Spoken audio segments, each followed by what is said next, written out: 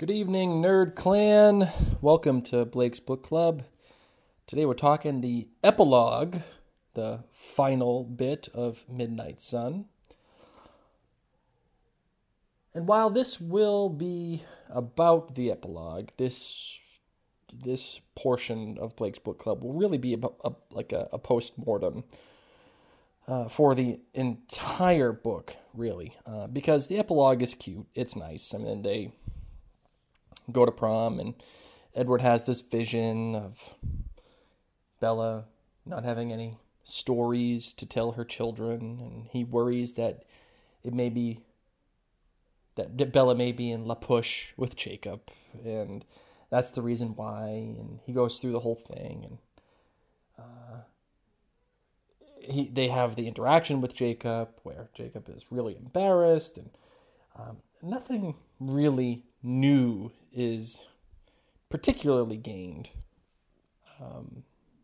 from the epilogue, other than it's just a nice little bow on top of a story that exists, and it closes out, I think, in a more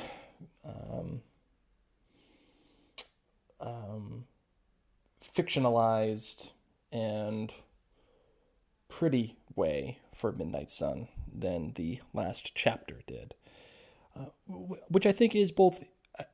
I think it's good and useful, though I think thematically repetitive. But of course, coming from Edward's perspective, the idea of how he has overcome his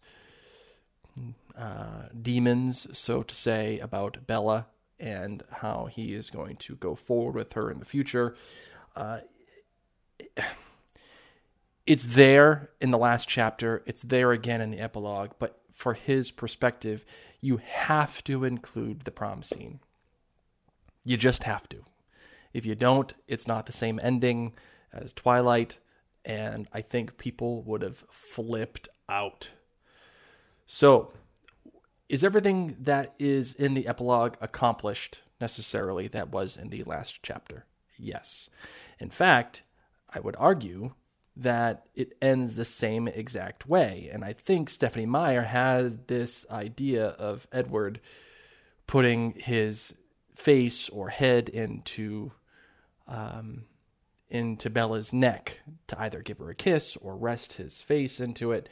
Again, he's overcome that inability to be his most vulnerable in the space where Bella is most vulnerable. If you remember earlier in the book, when they first came together, Edward jumped away at even the slightest idea of Bella exposing her neck in the most tasty or tempting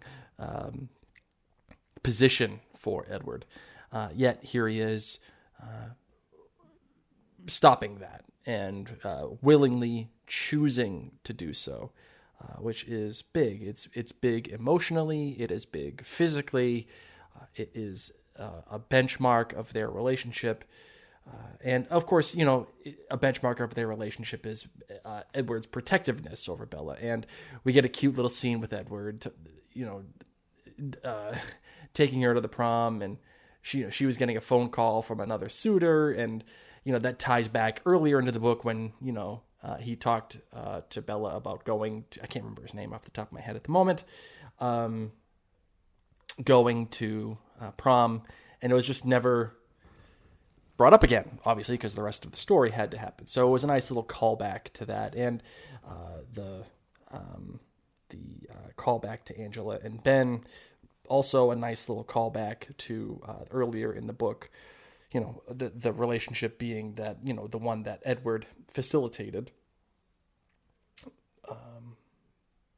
to get their relationship going. So, yeah, well, let's say this. Am I happy with the book? That's a good question. Am I happy I read it? Yes. I'm happy that I got a chance to live in the world again for, a brief few weeks, however long we've been doing the book club for. again, it's characters that I love. It's a universe that I enjoy being in. I like spending time doing this with you guys.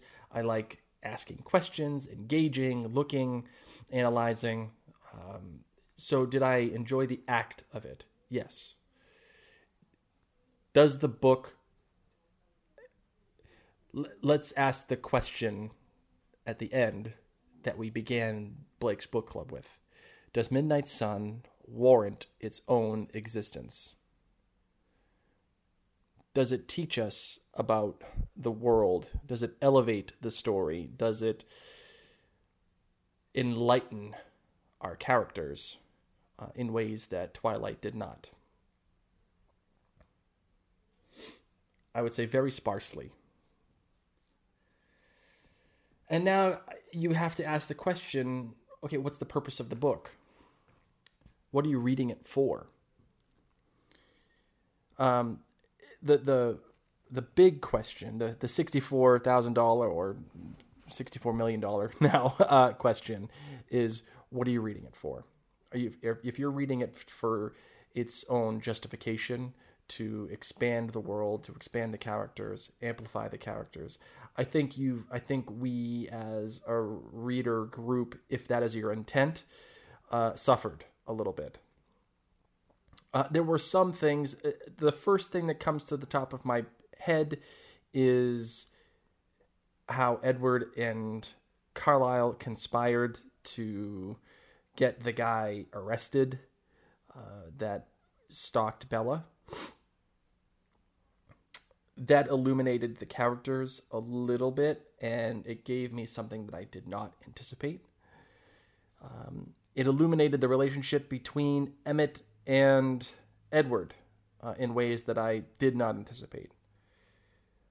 It illuminated the relationship, I think, between Carlisle and Edward.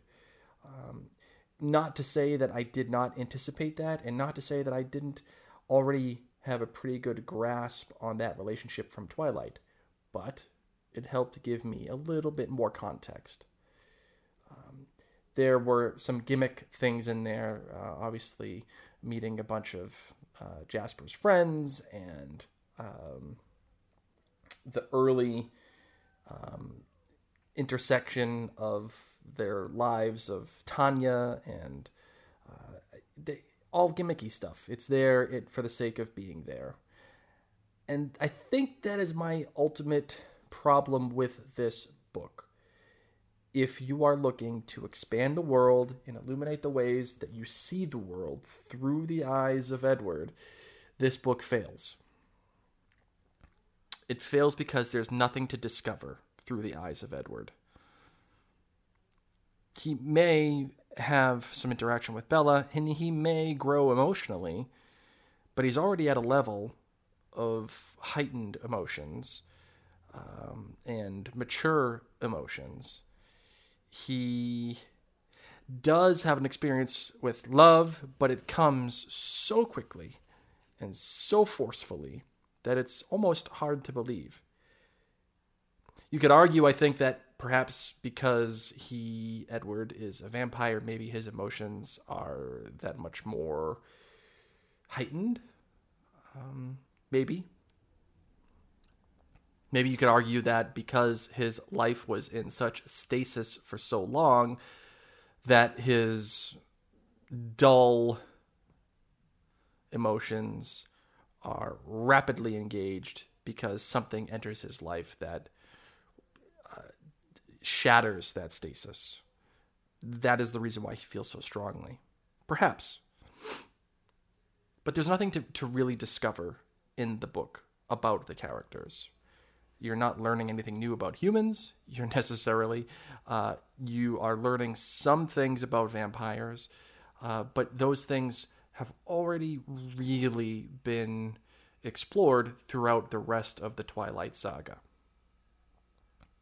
So, again, if you're trying to expand the world, if you're trying to analyze the world and be given a completely different perspective, one that